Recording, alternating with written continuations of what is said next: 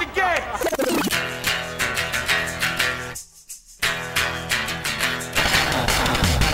Are we doing this? Really? Wait for it. Are we doing this? Wait for it. Pow! What the fuck? WTF. And it's also, what the fuck? What's wrong with me? It's time for WTF. What the fuck? With Marc Maron. All right, let's do this. How are you, what the fuckers? What the fuck buddies? What the fucking ears? What the fucking Adians? What the fuckables? Fuckables? There's so many. You know how it goes. This is Marc Maron. This is WTF. Thank you for listening. On the show today, Jim Shubert. Jimmy Shubert and I were doormen at the Comedy Store in the late 80s, mid-80s, 86, 87. We got a weird chunk of history together. A lot of Comedy Store mythology in this one that we are going to see truth in. And there's Jim is always, he's a very excitable guy, and I'm excited to talk to him, so we'll get to that in a little while. Before I forget, as I always forget, this weekend, starting tonight, Thursday, the 18th, I will be at the Palms Hotel in Las Vegas at the Playboy Comedy Club. That's the 18th, 19th, and 20th at the Palms. If you're in Vegas, come to that. Next week, Hilarities in Cleveland. That's Thursday through Sunday, August 25th through 28th. If you're in the Cleveland, Ohio area, come out to Hilarities. I haven't felt like I talked to you in a while. I know I did a live one. I guess I talked to you not too long ago, but everything's moving so goddamn fast that I feel like I get lost. I was feeling panic, right, which is not unusual for me, just panic. And things are going well, but there's a lot more to do all of a sudden, so that makes me more panicky. And I got a book hanging over my head, so I'm writing that. These are not problems. I am not complaining. I just don't know how to deal with the panic all the time and the dread. But I figured out that there must be a way, almost an alchemy, to somehow bending panic and dread into excitement, because I think it's exactly the same feeling. It's just one is based in fear and the other is based in a sort of positive anticipation. There's very little difference between, saying, fuck, how am I going to do that? I mean, I got to do that thing, and, oh, fuck yeah, I get to do that. That's going to be great. I hope it's I hope I get through it and I get it done. I'm excited to try. Such a fine line between that and like, I'm never going to fucking do it. I'm not going to, God damn it. God, just that, the precipice of panic and excitement. It's got to be a mental switch. Man, I'm excited that I figured that out right here in front of you. I did the alchemy. I worked out the math. I crunched the big mental numbers. I live a very undisciplined life of the mind. Pow! Wow. Boy, I just shit my pants. JustCoffee.coop, available at WTFpod.com. So Monkey got out this morning. There's a hole in the screen that LaFonda figured out how to jump through, but Monkey was too stupid to figure out how to jump through, so we just let it be. And then he figured out how to jump through it last night, so he got out last night. And then we got him back in. It was dark out, and he came back in, and he was just tweaked. He was jacked. He was high on the outdoors. When you got an indoor cat and they go outside, it's like fucking crack. So they come in and they're like wired. They're ready to be outside again in the wild, fighting the big fight. So he's all tweaked, and then he gets out today somehow because the door got left open. But he's just amped. No panic in his mind. He just wants to get outdoors to eat some grass and smell some branches and maybe climb halfway up a tree. It's something cats do. But in my mind, this cat cannot defend itself. In my mind, this cat is like a little... Maybe he's a little like me. I feel like he's panicky. He's a little tweaked. He can't stand up for himself in the big fight outdoors with the scrappers and the strays and Boomer in the back. Because one time he got out and he came back, he had a gash on his neck. I had to bring him to the vet and stick a cone on his head. It's a pain in the ass when you have feral cats and you have to actually try to get them to do things. So now he's out there, and I'm worried that he's going to get lost. And he's an animal. He knows where he eats. He knows where he lives. He knows where I am. How is he going to get lost? Maybe he's going to get hurt. Maybe. Why am I assuming that an animal who is wired to be outdoors and instinctively defend himself is going to get hurt because he can't handle it? But in the same way, look, being lost, I've got an issue. In the last 2 months, I have been in 2 cars with this OnStar navigation system. And I have never felt, I can't even, Well, I felt like when it wasn't my car, I wasn't driving it. I was with somebody who had it, and they were very excited to have it. It came with the car. You just hit a button, and then there's all of a sudden a voice in your car. A person is attached to your car, and they're saying, OnStar navigation assistant or whatever, can I help you? And you tell them the address, and you're connected to this person. I've never felt so stupid and so creeped out at the same time. Look, I have GPS. I understand the GPS idea. I do miss the time. It gets to a point with technology where how did we live before? I mean, there was a time where you get on the phone, like, how do I get there? So you turn right at the thing, and then I go left where? And then, okay, so it's right there across from the other thing? Like it's there where the weird sign is? All right. And there was an adventure to finding it. You might not find it. You might scramble around, but now there's no reason to ever be lost. And I think I miss being lost. I'm worried about my cat out there. He's not lost. He'll figure it out. He's going to go have a great day, scramble around, maybe get hit by a car. Hope not. I don't know where it became okay. Now we have this voice in our car that there was always this fear at some point. I know I've talked about this theme before about not totalitarianism, but the idea of surveillance and Big Brother. And this was a big fear for all of us, that we're being monitored. They're watching us. Well, now we want them to, apparently. They're in our car. OnStar Navigation, can I help you? Yeah, thank God you're here. So you got me on the screen? Do you know exactly where my car is? If you focused in on the little blip of light that is my car on the great global grid of things, can you see me moving through time and space as a little light point on your big screen? Does the satellite have me? Am I cradled in the arms of the great satellite in the sky so you can help me find a gas station? I don't like being lost, and I do like knowing where I'm going, but I remember maps. Don't you remember maps? Do you remember having to pull over, open up a map? I remember when I was younger, you'd take a trip. We used to get triptychs at AAA. Do you remember triptychs at AAA? You'd plan a trip, and you'd go to AAA if you were a member of AAA, and for some reason, all AAAs look like they got stuck in time around the Mad Men era. There was something weird in 1950s about it. Even the people that worked there seemed almost 1950s-ish. It seemed like in America when the middle class was just being invented and people were, drove big cars and there was an excitement to hitting the road. And you'd leave with this weird flip book of your entire trip. And on every page, it'd have a section of the map and you'd look at it and you'd say, can we avoid that? Look, that looks like a thing we should see. Hey, there's a hotel that's got a AAA rating, which now I don't know what that means, but yeah, and it's not necessarily great. But hey, there's a restaurant that you can stop at. There's all that, the interactive thing where you're with your person in the car, a friend, a family, everyone's fighting over the map, dad's lost, all that stuff, gone. I don't know if it's a good thing. I mean, there's something about being lost that enables us to find ourselves. I mean, that's a very great moment. Like, I got it. I know where we are. I know where I am. Yeah, and that can be a metaphor as well. Physically, mentally, emotionally. I mean, being lost is something great. It's something to be cherished. It's something you have to reckon with. To be lost and not be corrected by machines, and they can be equally lost. I mean, I don't know. Eventually, they're going to get to a point where they're going to convince us that memory is some outdated human mode that is imprecise and dangerous. And by they, I mean the machines that make us do things because we think they are better than us.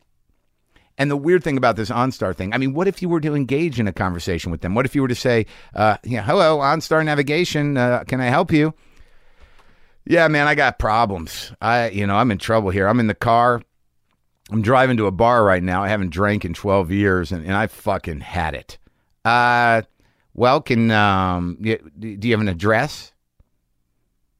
Is that all, that's what you're going to ask me? Do I have an address? Did you understand what I said? I'm 12 years sober, and I'm going to go drink, and I shouldn't be drinking.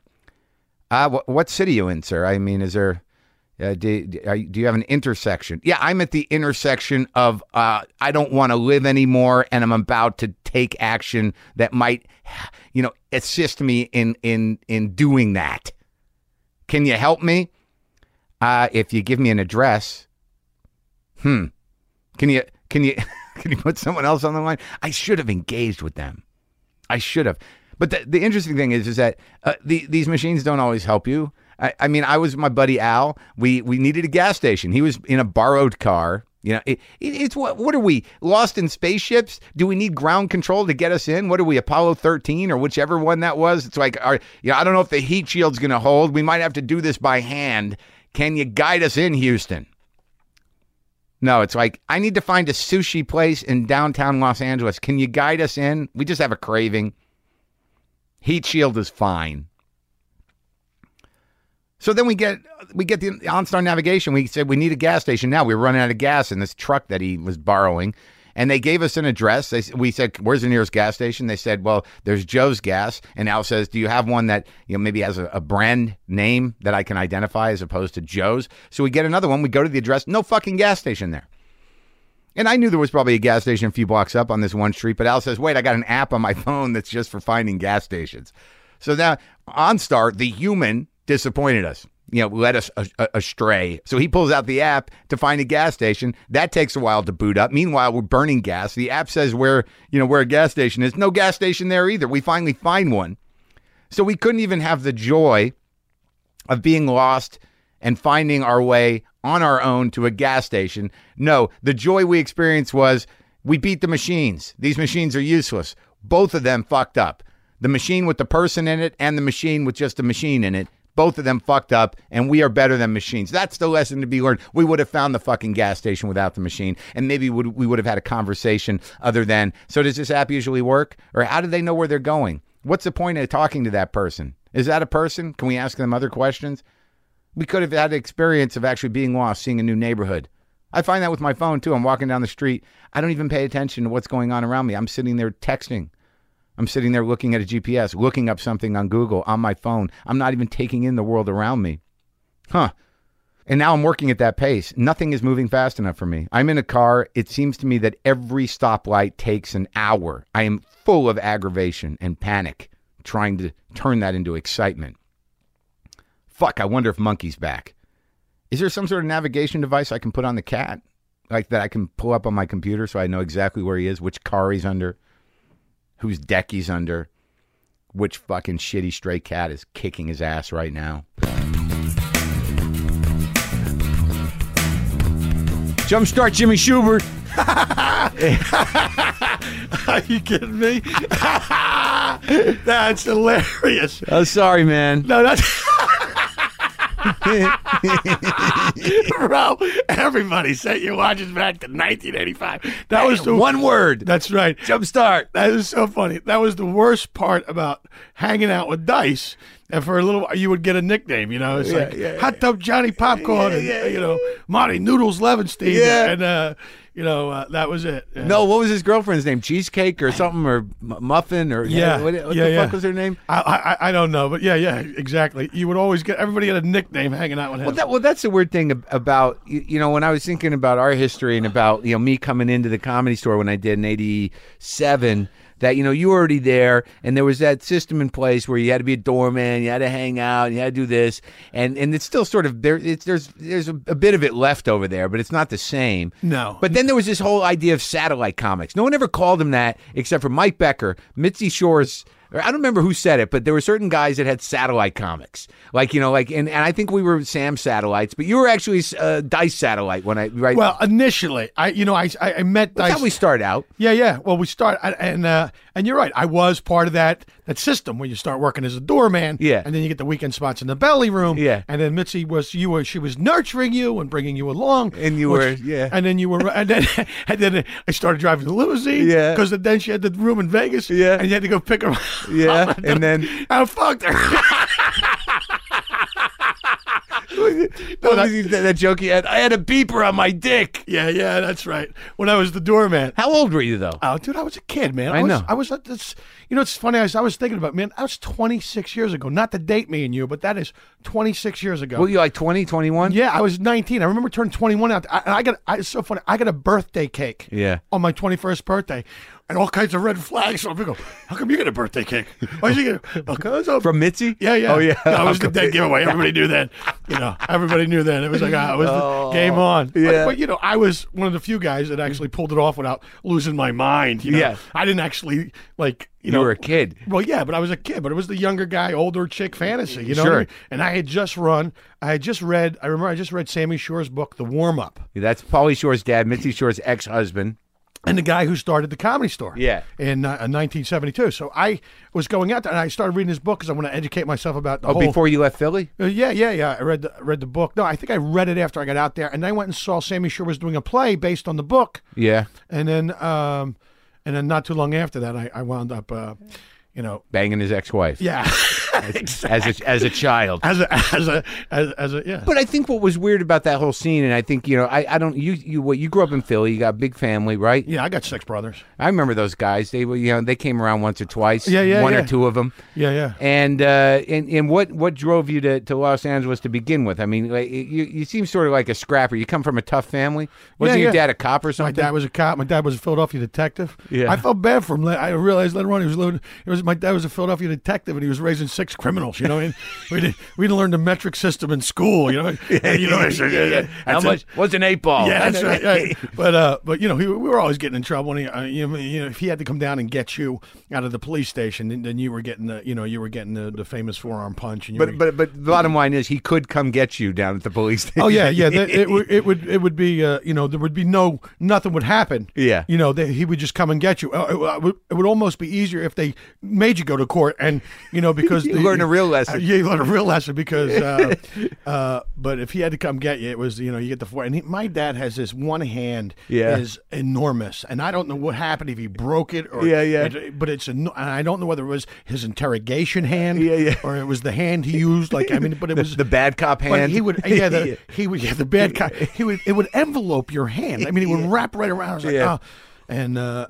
But he was Is he still around? He's still around. Yeah, him and my mom are still together. Thank God. That's fucking amazing, isn't it? Yeah, absolutely. It's kind of like it's a, kind of throwback thing. I mean, I didn't really see it, but I think it's more like a for some reason they probably could have but now it's like what's the point? Is he just living on his pension and just hanging out or what? Well, no, he's a private investigator. Oh, really? Yeah. He's like an old gumshoe, man. He can't let it go. Really? Yeah. He still is. He's got a security firm, and he hires. My dad's a FOP delegate, which is the Fraternal Order of Police, and he hires like cops, off-duty cops, because they have the gun and the badge, so they're off-duty cops, so they get more money for like security firms, like people who have day trading offices and stuff like that. Yeah. With the people who snap. And so it makes sense I'd rather, here's $30 to an off-duty cop who can make some money and be legitimate and not have to take, be on the take, but he can, on his off hours, use his gun and a badge to make a pretty nice little side angle. But my dad actually does that. He delegates that out. He has a bunch of jobs and he has a bunch of guys on the payroll. And they're guys with guns that know how to use them, and you hope they're not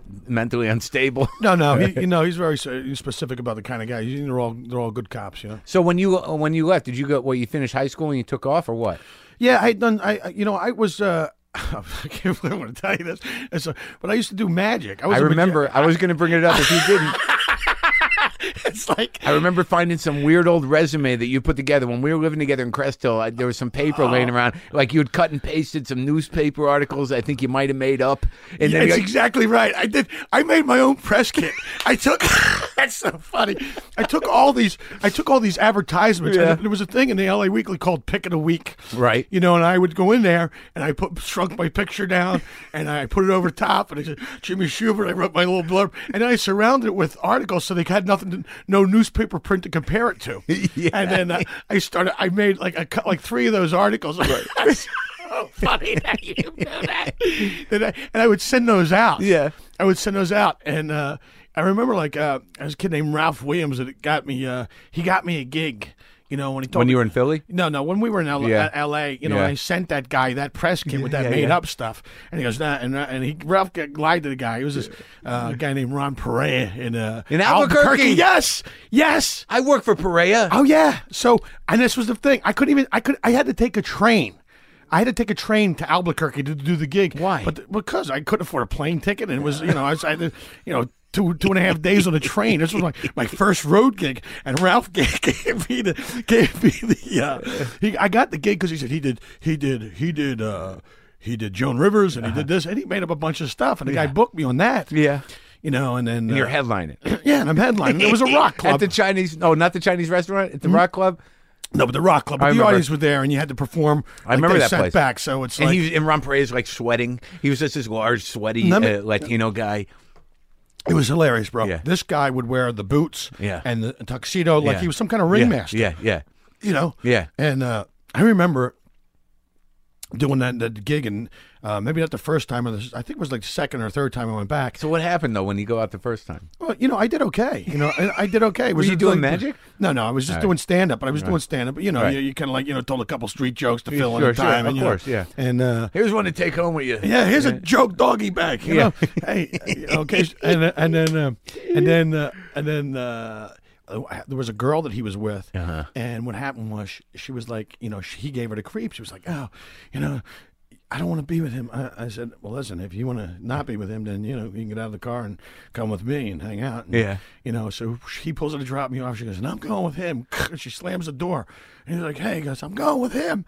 And he like, wheels out, pulls out. Yeah. And about 15 minutes later, the phone rings. Goes, I think you better find your own ride to the airport in the morning. Oh, that was a bit. Yeah. That was as bad as it got? Yeah. You're lucky. Pryor was kind of a pussy. That could have gotten ugly. No, he was, but he was a nutbag. But I've heard other stories about how guys canceled, and he sent a guy a letter. He said, consequently, I had to get a less talented act for my one-nighter, and then you canceled. I had to get another less talented guy, and I lost that gig. And he goes, thanks for nothing. You killed me. I'm finished in show business. But he wrote this letter, which was hilarious. It was a form letter? Yeah, it was a form letter. I was just hilarious.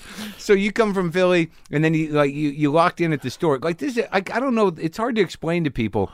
Like at that time in show business, it wasn't like a million years ago, but it's just like everybody was just trying to find a way in. It seems a lot easier for people to kind of get a way in, but like then it was like you were at the Comedy Store, you were at the Improv, and you fucking did anything you could. You put together the fake resume, you just wanted to work, you wanted to get in. Well, also when I first came out here, I mean, I literally, it's funny you said I drove out from Philadelphia and I had bought a little bag of stuff to keep me going because I wanted to make it out there. I mean, I was so goal oriented. It's funny when I drove here to move here, I had an 8-ball. Yeah, I didn't have it. I had a little bag of crank. Oh, good for you. Just $20 bag of crank. You only had to do one to keep you going for 3 days. And I literally drove straight out. I think I didn't stop till like Flagstaff, Arizona. Yeah. And I was listening to these tapes, The Psychology of Winning by Dennis Waitley. You always do that. I remember you did that. You probably still do that. Yeah, I do.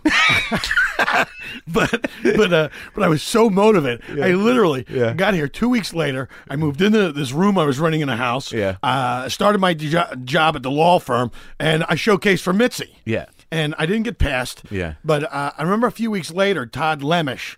The Todd. Yeah. They needed doormen for Tony Clifton. Yeah, so Zamuda was doing Tony Clifton. Bob Zamuda was doing, but it was a year after Andy Kaufman's death. Yeah. And so everybody thought it was going to be the big joke. Like He's still alive. He's still alive. So it was covered by press. Yeah. And I remember watching that. That was my first night as a doorman, and it was nuts. Tony Clifton was like, yeah. Get out of here, you fucker. Who would go after And the place people. was packed, and it was crazy. It was packed, and it was crazy. It was, and that Remember was that main room when it used to get packed, and we had that racket going. Like you weren't. By the time I got there, you weren't a doorman anymore.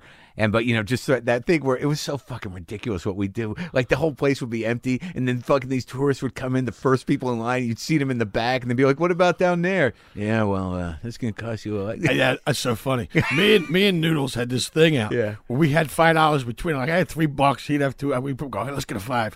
So we get a $5 bill. Yeah. And he would go in with it, come out, slap it in my hand. I'd seat the next people out. I'd come back and slap it in his hand. He'd come back. So people saw it. We passed that same $5 bill back and forth. Just to get people to know that's how you did it? Well, that they should tip. Right.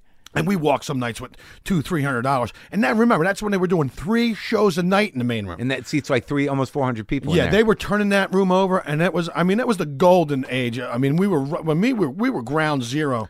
You were a little before me. Like, when I got there, I didn't know what the fuck I was doing there. I just knew that, like, I had some big ideas, and I thought I was, like, a Mr. Drug guy, and, I thought I was, like, some sort of hippie genius. And you were already, like, you were still in sort of the dice camp, but you'd sort of pulled away from that. So, what happened then that you get there, that you get aligned with him? How did he fucking suck you into his world of poetry and nicknames? Well, because I had worked with him. And I had picked him up at the train station. He came down from New York, and I had to drive those guys out to the Ambler Cabaret out in Pennsylvania.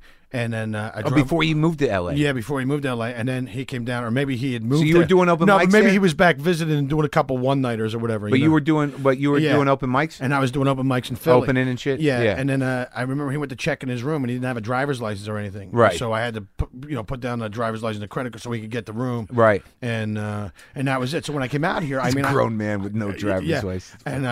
And I knew I knew it was him and Dollface. Dollface, that was it. Yeah.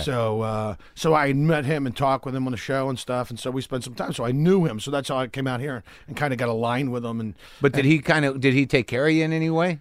No. I mean, it's funny. It's funny. I was working I was working on bits all the time. Yeah. I came up with this like kind of street version of the Wizard of Oz. But I remember. Junkie, and it's junkie, and he wanted to get an OZ, so I had to go see the deal. And I came up with this whole idea, and I remember sitting down and telling it to Dice. Yeah. So it was like a street version Yeah. of the Wizard of Oz. Yeah. And I told him it, and like 2 nights later, he goes, "Hey, come here. What do you think of this? Jump stuff. What do you think of this?" Yeah. And he does it back to me verbatim. Yeah. And I said, Dice, I told you that 2 nights ago. Yeah. It was like... Isn't that fucking interesting that still that has always gone on? See, that's what some people don't fucking remember, is that sometimes these guys, like with this whole stealing thing, especially guys that are all in their own head and they think it's all about them, they don't fucking know what they heard or what they thought. I bet you he didn't know in that moment that you just told him that. And the other thing is, too, is when you're immersed in it, and I mean, we were immersed in it. We were hanging out with comedians 24 hours a day. Yeah. We were watching comedy 24 hours a day. We were always goofing off. I mean, you're just immersed in it. You're going to have a little trickle-down influence. I mean, whether you take a guy's bit verbatim is one thing, but you're definitely going to have your influence. Right. Without question, The idea. Yeah, the idea of it, or, the idea splits, and then guys go, all right, well, you do it on the road. Yeah. I'll do it in the club. You have your own little... But that place was also a festering hellhole of fucking sin.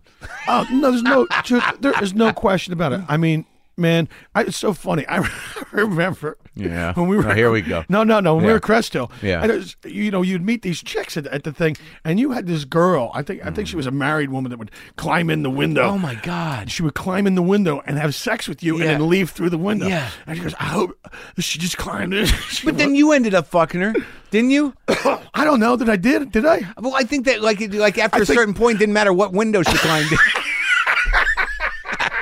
As long as there was a willing participant on the other end. Well, no, it was so weird. I kind of remember that. Well, like Crystal was this house that Mitzi owned up on the hill, and she put comics up in there. I was living there. You came in later. Todd Lemish was living there. Tamayo was upstairs, and we, generally Sam would come up there and we'd party up there.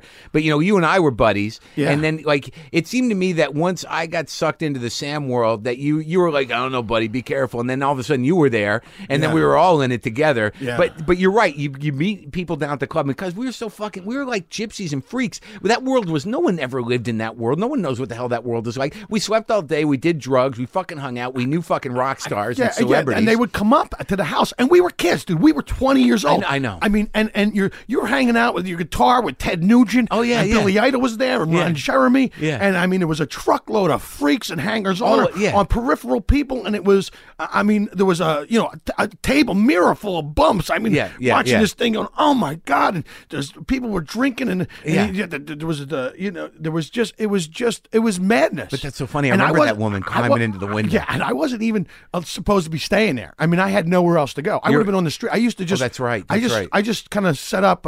You weren't paying rent, and you stayed up in that front room. Yeah. And Nancy Redmond moved into that other room. Oh God. It was probably not doing stand-up any longer. I don't know what she's doing. I bet she probably is doing stand-up. Well, I got news for you, dude. What? It was but that was a sight. You'd roll over, and she'd be in her bra and panties getting and that obese boyfriend that she had, I think that he was shot or something. That guy. Oh yeah, that's in right. New York. Oh, you know what? You're right. That's right. You mentioned that. Yeah, he gets shot and killed. Yeah. But she was such a freak, and it was oh my God. it's all coming back to me. Yeah, and then but I mean, we were. You're right. We were crazy. I mean, we'd be up all night.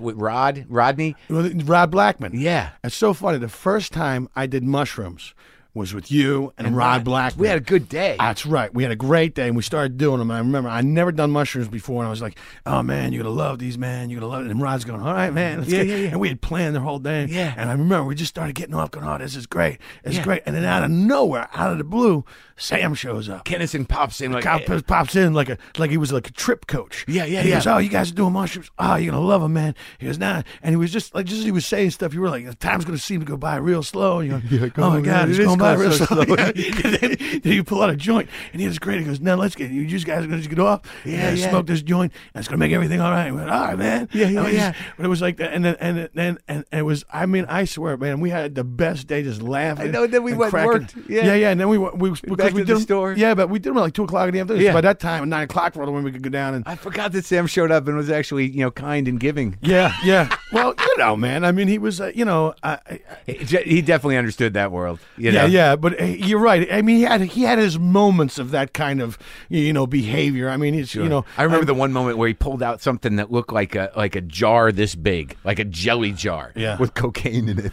Yeah. And we're standing in one of the rooms at Crest Hill. He's like, "You want to bump?" And I'm like, "Yeah. What do you want me to do? Where should I do it?" And he said, "Put your thumb in between your finger like that." Yeah. I learned that from the mob. I'm like, okay, I don't even know if I want to know the rest of that story. Yeah. I mean, it was. But I remember we'd sit around that table. Oh yeah.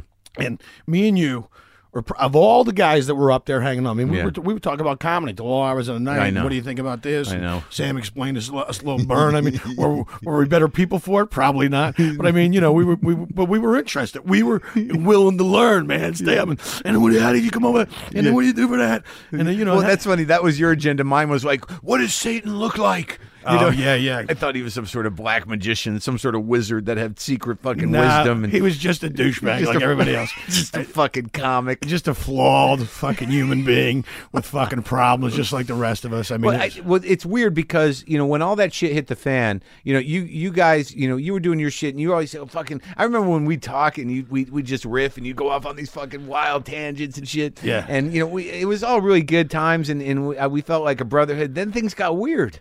Yeah, you know what the thing is, man. I agree with you. I was thinking about it because I remember we had a great. It was a great time. It was a great time to be that age. We were at ground zero in the middle of this comedy boom. Yeah, we got to watch all these great comedians. I mean, Jim Carrey and Damon Wayans and these guys, and none of them were anybody yet. They were just kind of like. Well, Jim, Carrey came after, before me, and Roseanne came before me. I saw Damon. I saw Pryor a couple times, but you must have been there. When did you get out there? Like 85, like the January of 85. Right. So I came out in like 87. So you saw Roseanne before she broke? Yeah. Well, you know what's funny? She came out and she did the original room and blew it out. Yeah. She did. Mitch drug her right over to the main room, blew it out. I mean, she was phenomenal. But she was out there, and she would tell Sam, "I'm the female, and Sam, and Sam was like, hey, and I think he took her upstairs, and I think she blew Sam upstairs. Yeah. You know what I mean? And then she was hanging out, and then she passed the test. Oh, no. But she was like one of us. I mean, she was like a real comic. No question about it. Didn't you fuck her? What's that? No. I you know what's funny? I remember Sam goes, "Hey, you want to bum?" I said, "Yeah." He goes, "Hey, man, you do me a favor?" Yeah. I said, "What?" He goes, This girl Roseanne, she's drunk. I mean, I just, could you give her a ride? I said, "Yeah, where's she live?" He said, "Olympic Boulevard." I didn't know LA. I didn't realize there were 2 Olympic Boulevards. Yeah. So the Olympic I'm on trying to drop her off at, she couldn't find out where she lived. Yeah. I was renting a house. Yeah. I was renting a room in a house, and this woman was a member of Mensa. Yeah. And part of my thing was no overnight guests. And here I got this drunk Roseanne. I can't find her. And I go, "Shit, be quiet." You know what I mean? Yeah. And then she gets in, I get in there. I go, "Well, you can sleep on the floor." I mean, I wasn't going to just leave her there. I didn't. I mean, I didn't know. There were no cell phones back then. I didn't know what the deal. I was going to leave her there. So I figured I'd get her up in the morning. I'd take her to the bus stop. She could work from there or call whoever she knew. And she was drunk, and I got ready for bed, and she kind of grabbed me. Little mouth to south resuscitation. You know what I'm saying? Roseanne Barr. Yeah, but hey, bro. No, I'm not judging. They're different times. We're comics. Yeah, we're comics, bro. I mean, and I did. I mean, really, at that point, I mean, I was just like, I was just trying to. I was nobody, you know what I mean? I was staying in this house. I mean, she went on to do the Tonight Show several weeks later. But I remember I went to the Comedy Store later that night, and she was there. And I said, "Hey, come here for a minute. Mind if I talk to you?" Yeah. She goes, "Yeah, what?" I said, "Not a word, not a word." Not a word. No, but I mean, I just, it was what it was. I mean, so I did that. And again, that was like, so long ago. But you were there when Jim Carrey was there too? Yeah, I remember Jim. Jim used to come around and, he was, I think he had hung out. I think he had long let go all that kind of. So he was already a star. Yeah, he was already. I mean, I used to watch him in the main room get standing ovations. He would do these faces and stuff. And then there were guys that I used to fucking love watch Damon Wayans. I remember when I had to drive people over to the fucking airport so they could do the Comedy Store in the Dunes, and we'd been up all fucking night, and I'm sweating, fucking chemicals. Yeah. And one night I had to drive Mendoza and Campanera to the fucking airport, and I'm barely staying awake. There was no gas in the car, and they were like, "What the fuck is wrong with you, you asshole? We got to be." It was awful. Yeah, dude, it was like, and I was like, when I had to pick up, the limo. Mitzi had the limo that you'd use to take the comics back, and I remember specifically when she came back from Dunes, I picked her up at the airport in a limo, and got the bags, and she goes, "Well, I'm gonna go check out this address because I'm gonna write a book, and I'm gonna go look at this piece of property, and you're gonna take me."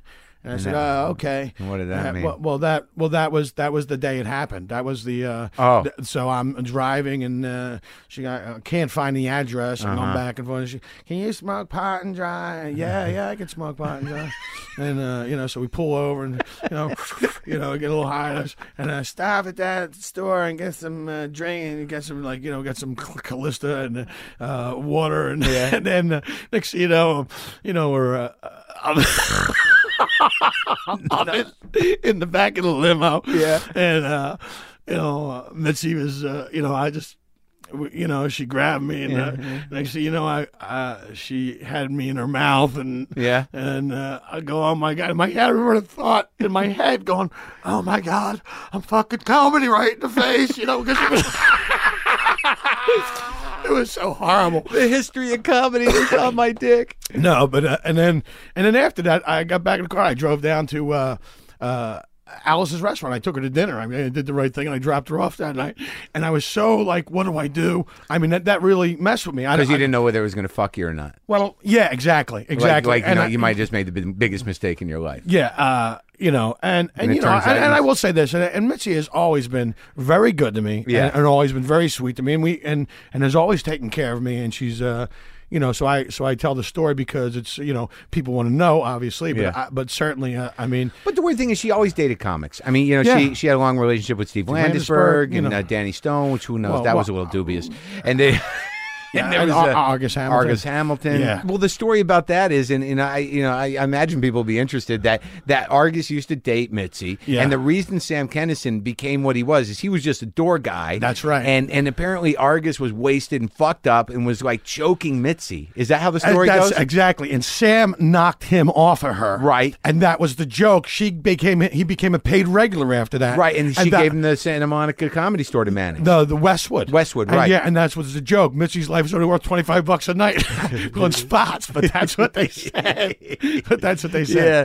So. God, the fucking history of that place is so wild because we came in in the middle of it later, almost. You know what I mean? Well, and obviously there was the comedian strike. Yeah. I mean, which is kind of a pivotal thing in the history of comedy. If you think about it for a minute, because the guys she wasn't paying anybody, and they never paid comedians. Yeah. But I mean that strike was pivotal because they held out for the rights to get paid. Yeah. Up until then, nobody was getting paid anything. But it made a difference not only in Los Angeles, but it made a difference around the country. Right. As far as comedians getting paid. Yeah. So then what happens is I have the big falling out with Sam because of the Satanist guy.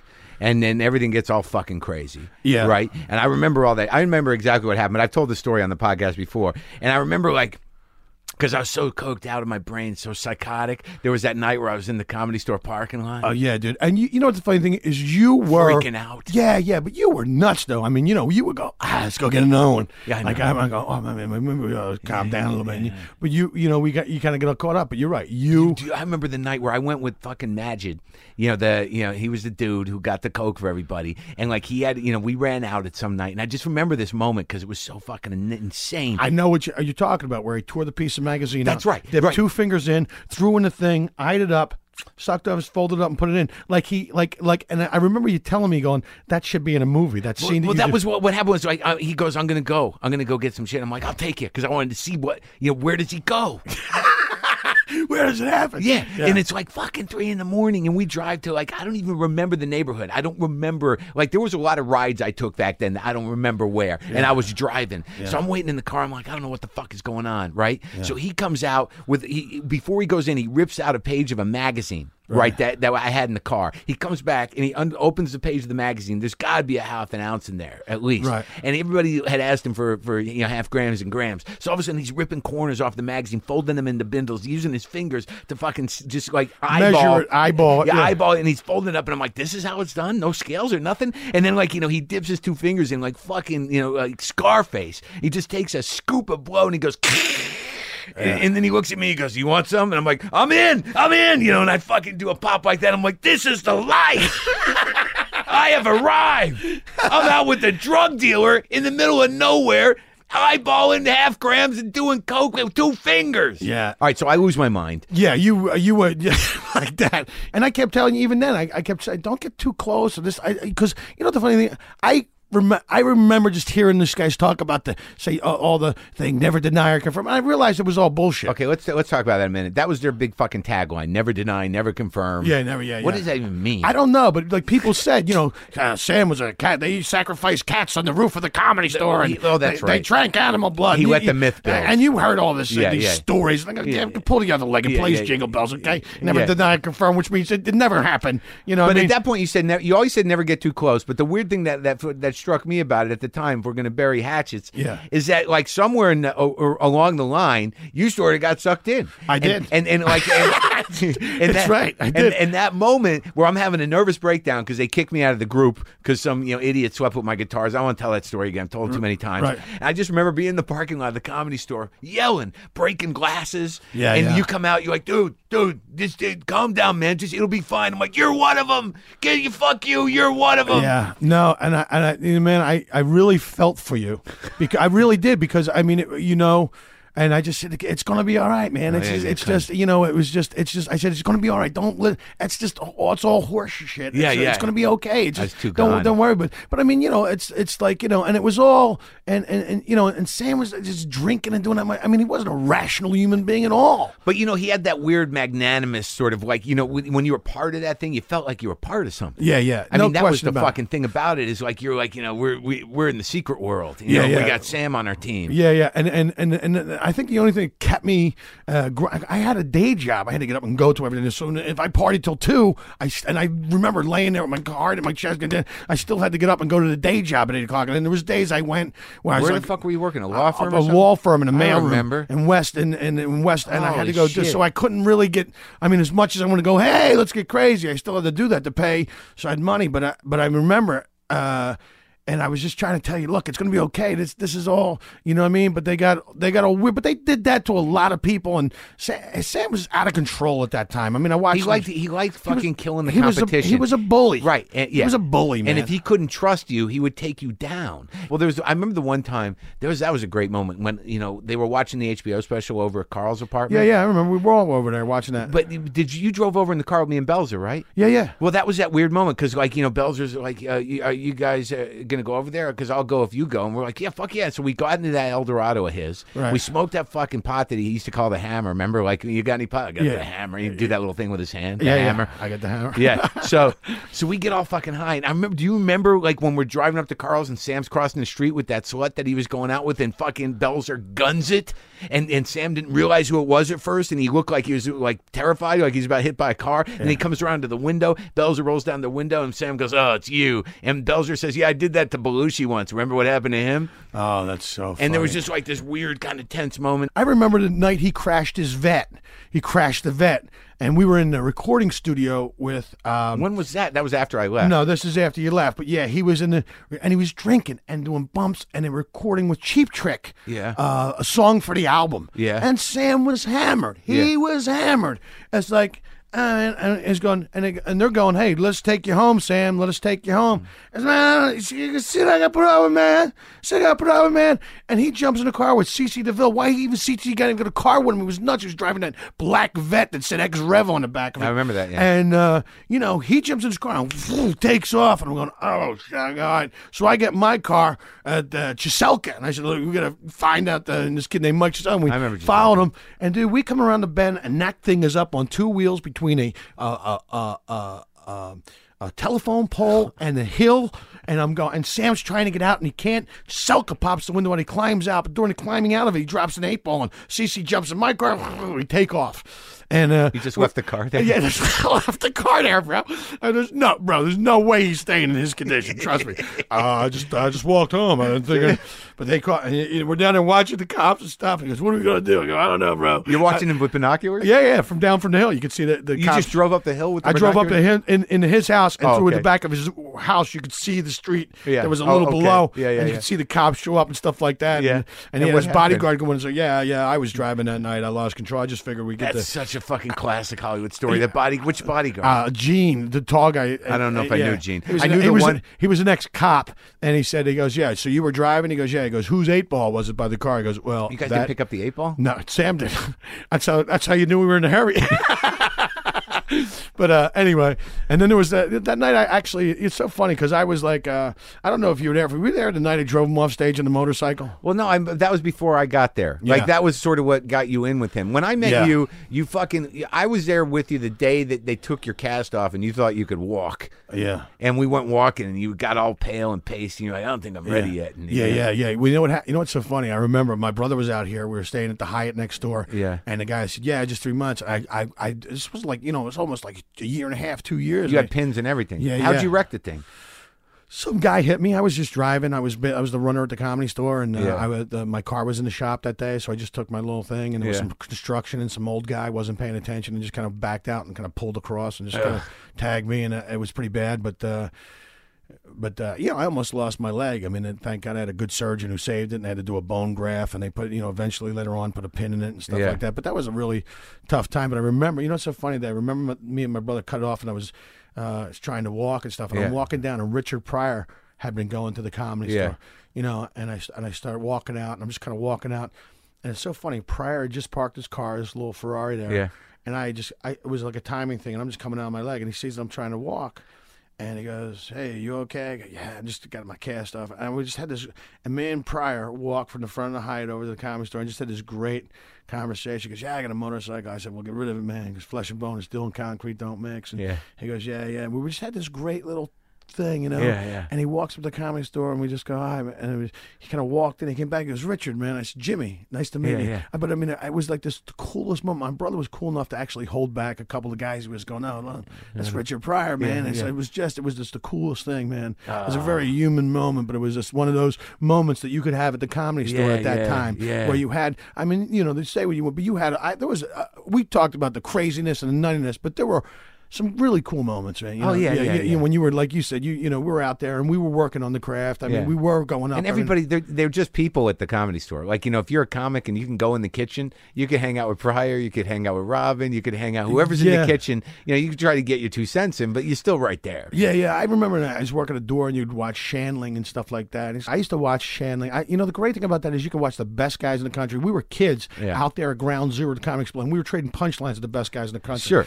And, I was watching the door and I'd watch, and I knew he was working on some stuff, and he'd come up with a line. He goes, what do you think of that? I go, I thought, he said, maybe they flashed the lights at me he was talking about having like thick contact lenses. They were so thick, people were flashing their high beams. He goes, that's, But I mean, and then, you talk about, even Paul Mooney and Paul Mooney, God, he'd always go on last, and he'd sit there, and you kind of like you wonder when it was going to be over. No, but he was. I watched him. Sam used to like to watch Paul Mooney. Everybody liked to watch because Mooney.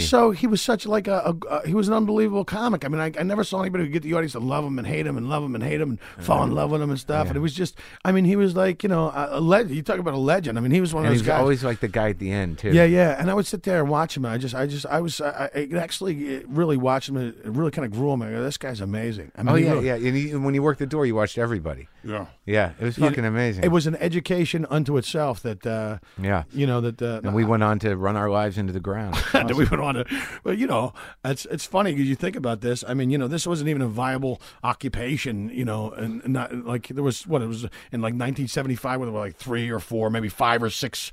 Maybe let's say 10 comedy clubs in America. Yeah. In 1975 there were about 10 comedy clubs in America. Yeah. And now look at it. I mean, it's like you can make your living doing it now. Yeah, I'm gonna have it. There's a club in here later tonight. I got people coming. You're opening. Is that all right? That's all right, man. No, but the motorcycle thing. What was that? What happened? I remember it was you wrote it. Well, I was sleeping with Mitzi, and I wanted to get out of it. Right. I was doing whatever I could to get out of it. For her to go, that's too much. You get out now. Right. Because at that point, I didn't care. It was it became sad. Yeah, it was no. No, but so I was sitting there, and I remember I was on my motorcycle. I remember driving backstage on the motorcycle. I was sitting backstage on the motorcycle, and Sam is on stage, and it's the Monday night when he would go up late. Yeah. And Rock and roll night. Rock and roll night, and porn stars, and everybody, and he's going on, and he got off now. He late. He got off now. The Thai bartender. Kurt, he was telling to get off stage because they were ready to close. Yeah. So I remember I started my motorcycle up, and the guy goes, "You going to go out there?" And I said, I don't know. I was just kind of like just starting up to like, hey, wrap up the show. And you're in the building. Yeah, I'm in the building. I'm right behind the curtain. And he goes, well, if you go out there, you need a joke. I said, what's he got? He goes, say his last call. By the way, your ride's here. So, and I had a long Who gave you that line, Biff? Yeah, Biff. Yeah, I had a long trench coat. And I had my mirror. And Sam's going, what's going on? And you had to go down those 3 steps. Yeah. Right in front. I said, it's last call. I said, by the way, your ride's here. And I didn't know at the time, but he was so thoroughly scared to death of motorcycles because he had fell off the back of one when his brother had one when they were a kid, like a mini bike. Oh, yeah. So, but he's in front now. You got a whole room full of people. There's a guy who's going, your ride's here. Let's go. And he throws down the microphone and he jumps in the back and I pop it in the gear. And I had to hit those 3 steps and pop it in the gear. I made it over those 3 steps. I could have stopped there, but I made the turn. And I'm going down. I remember down the hallway. There's a bunch of people. I go, get out of the way. People are jumping into the dressing room. And I remember the back doors. And I just and I had to go down 3 steps almost, and boom, right on the center. And I didn't even look. I mean, we could have been killed. I had no, but boom, right out. And Sam is gonna have like a death grip. I'm like, wait, he's like, I'm gonna make it. And I get out. We made it out. And I remember turning around at La Sienna guy. We had to turn around. And he finally goes, you're a crazy motherfucker. And I remember we pull up, and about 30 people, 40 people on a bike go outside the building. They all come running out to the sidewalk and so, whoa! And I remember pulling up, and I turn, and Sam jumps off the bike, and I just dropped in the gear. I went home after that. And I didn't even think about it. I thought, that's pretty cool. 2 weeks go by, and I don't see Sam. He was on tour doing something. I remember I come back to the Comedy Store, Jimmy Shubert, you crazy motherfucker, get over here. And I walk in the back, and he's standing with Lorraine Newman and Randy Quaid. And he told the story. Randy Newman? Lorraine Newman. Sorry. Lorraine Newman. Okay. I did a crisscross. That's all right. But, and he's telling them the story. And the way he told it, I was like, oh, yeah, I guess that is pretty cool. What did he tell it? Well, he just told the same story, but he embellished it and this, that, and the other. You mean he didn't portray himself as a scared bitch who was hanging on for dear life? Exactly. Yeah. But it was. You got to give him that, right? Yeah. No, but yeah. Sure, that's how it happens, Sammy. But what happened after, because when I left, I mean, I was nuts. I mean, I had really, I was psychotic, and it took me a long time to shake it. And I just left. I mean, I was out of touch with everybody. I don't think I saw you again for a long time. Well, I told you. I said to you that night. We talked about it later on. I said, did you take my advice? She goes, yeah. I drove home. I drove out of town.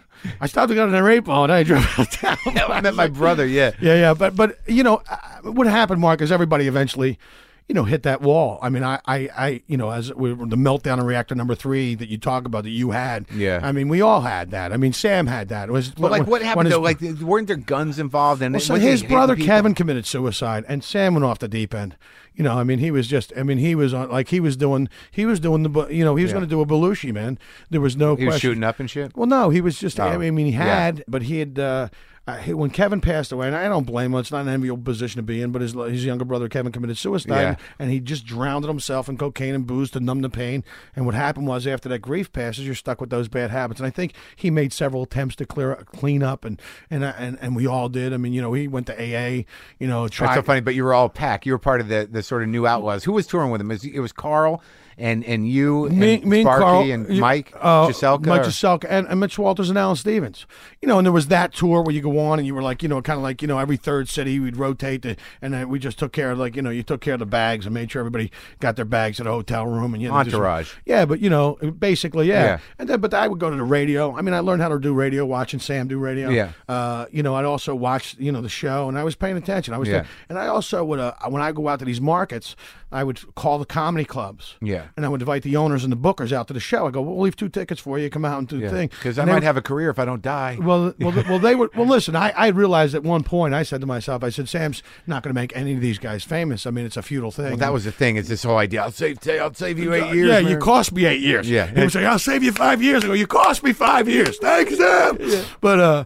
But I would invite these club owners and the bookers out to see the show, and they would come backstage, and then say, hey, how are you guys? Thanks for coming out. Mm-hmm. And then when I go back to, I would call. So when I would come off tour with these guys, I would go back on the road and do those clubs. Yeah. And that's how I kind of got my personal foot in the door. My personal, but I was the only one doing it. Right. No, nobody else. Well, I don't even know where those guys are. Randy doesn't do comedy. No. And I see him once in a while. He lives in my neighborhood. I see him running around. Is he all right? Yeah, he's doing good. I mean, I see Alan Stevens once in a while. Yeah. Mitch Walters. I did a movie with him. He still alive, huh? Yeah, still alive. He's still treating life like it's a gambling window at a racetrack. And pieces. He's got pieces. I mean, he just hasn't changed a bit.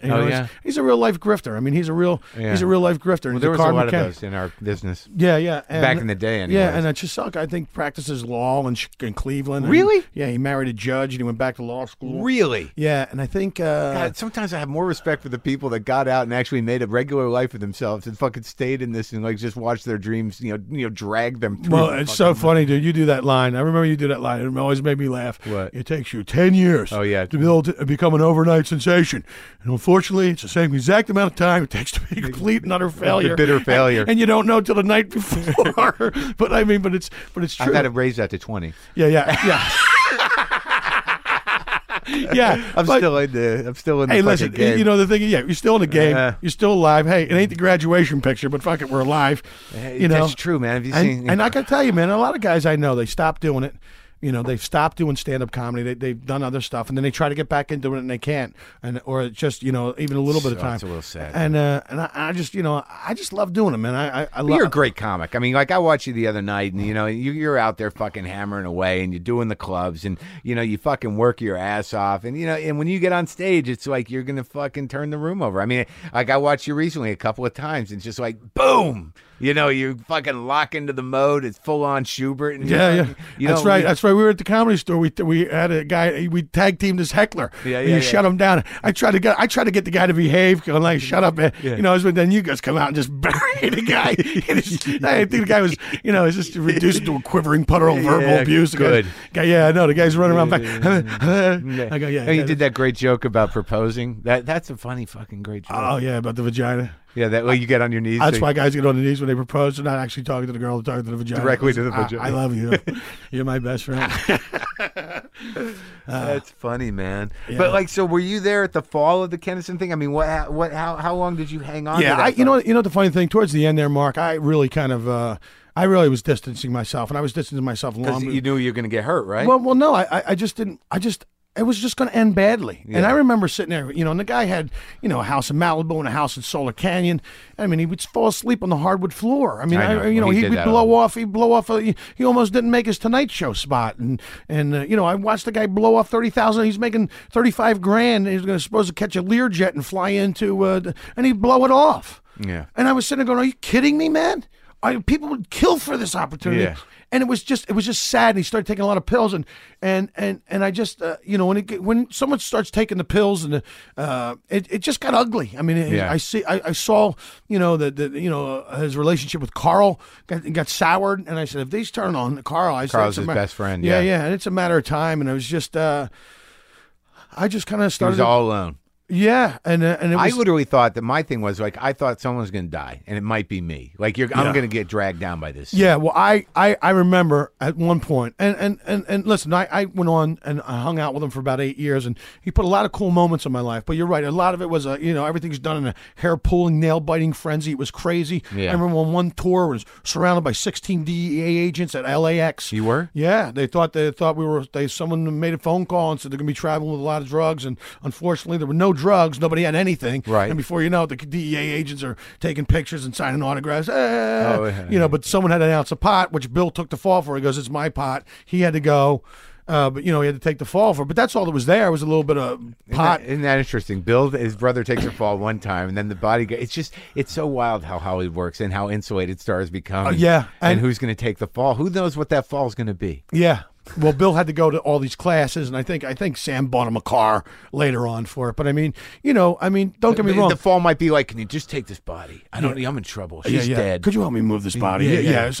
What happened? I put a Coke bottle in her pussy and it broke. I said, okay, fatty, you are buckle. But it got. But I think it just got to the point where I was, Sam was one of a kind as far as comedians go. I mean, I thought he was amazing. I mean, he influenced me. I watched him. We did a secondary tour where it was me, Dan Barton, and Dan Barton. Yeah, and Sam Kinison, and it was just I would open the show and he would, and then Dan would go second, and there were no drugs. There were no drugs, and it was actually really cool. But he pulled Barton out of anonymity. But Barton, like in Queens or whatever. No, Dan Barton is an amazing writer. I mean, he's but didn't he live on the East Coast? No, they met in Houston. I mean, they used to crash on his thing, but those guys were all Houston comedians. Right. Him, Carl, and Sam. But Riley Barber, Epstein, all those guys. Freddie Asparagus, no, Freddie was like later on out here and all that. He died, stuff. huh? Yeah, he passed away. I mean, dude, we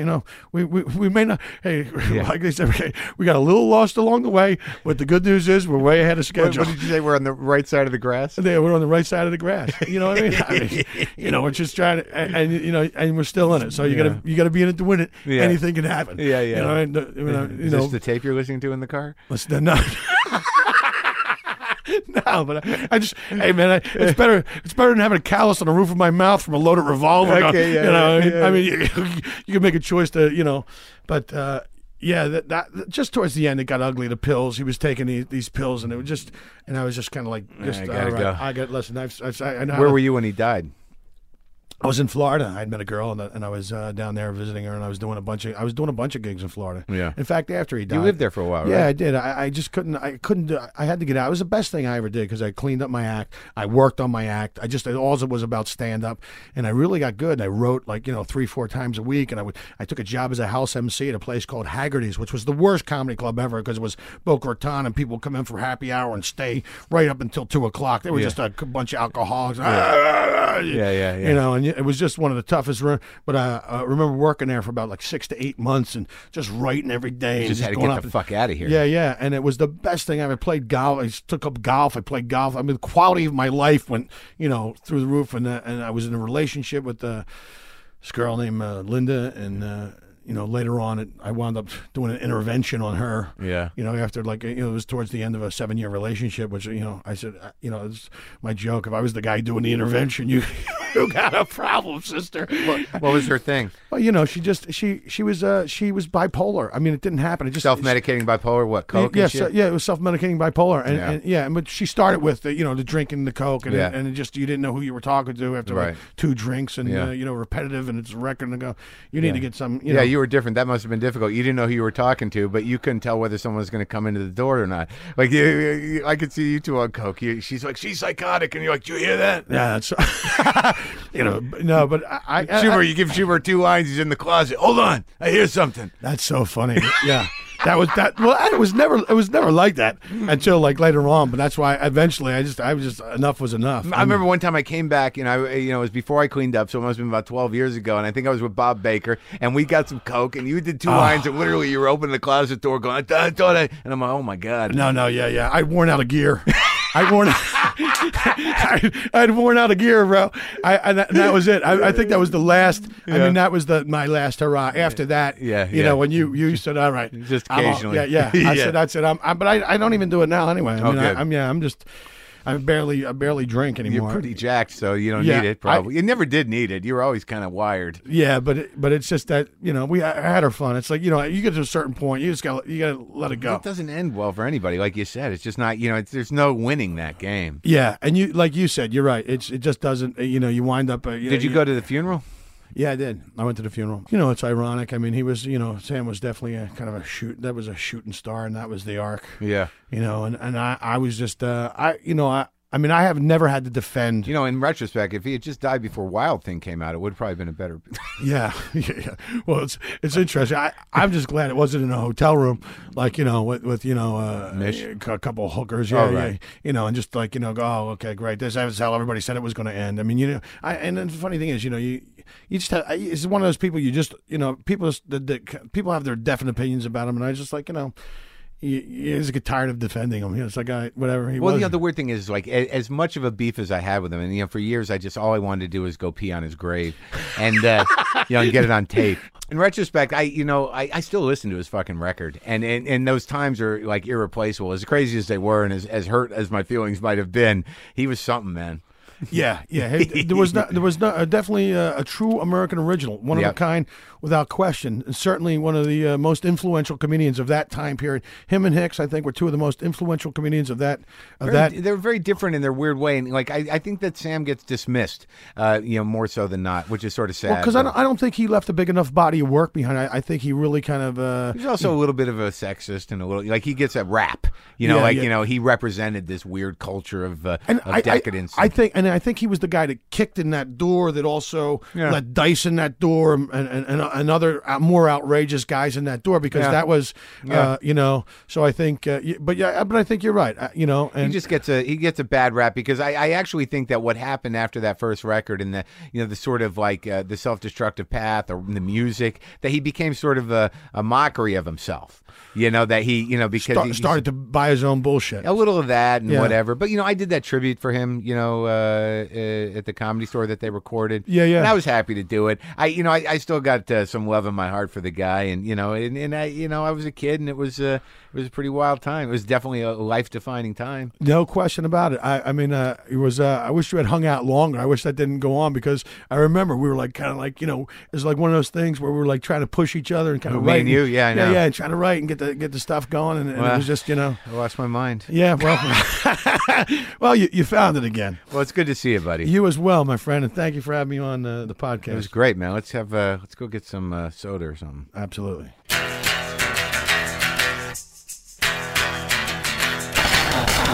Jimmy Shubert, probably more than you ever wanted to know about the Comedy Store in a very deep, personal, and slightly nasty way. Love that guy. Haven't seen him in a long time. We were very tight at another point in history. That's the show. Go to WTFpod.com for all your WTF pod needs. Please get on the mailing list. Please go check out the merch, man. I got new posters, signed posters, cups, mugs, T-shirts. There's going to be buttons soon. Buttons. What is it, 1982? Who needs buttons? We need buttons. They're not there yet. They will be. Please, there's a full episode guide there. Everything is accessible through WTFpod.com. You can get the app for iPhone, iPad, Droid, iPod Touch. You can see all the episodes now, who was on them. There's no reason to tweet and ask me to have someone on. If they've already been on, you can look at them there. If you get on that mailing list, I will mail you something. Every Sunday, you will get an email from me that I sit and write. And I'm engaged in it.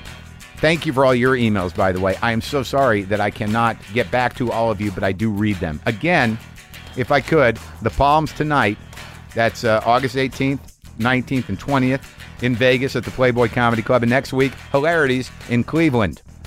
That's next Thursday through Sunday, August 25th through 28th. Please don't get lost, and if you do, find yourself. Don't rely on the machines.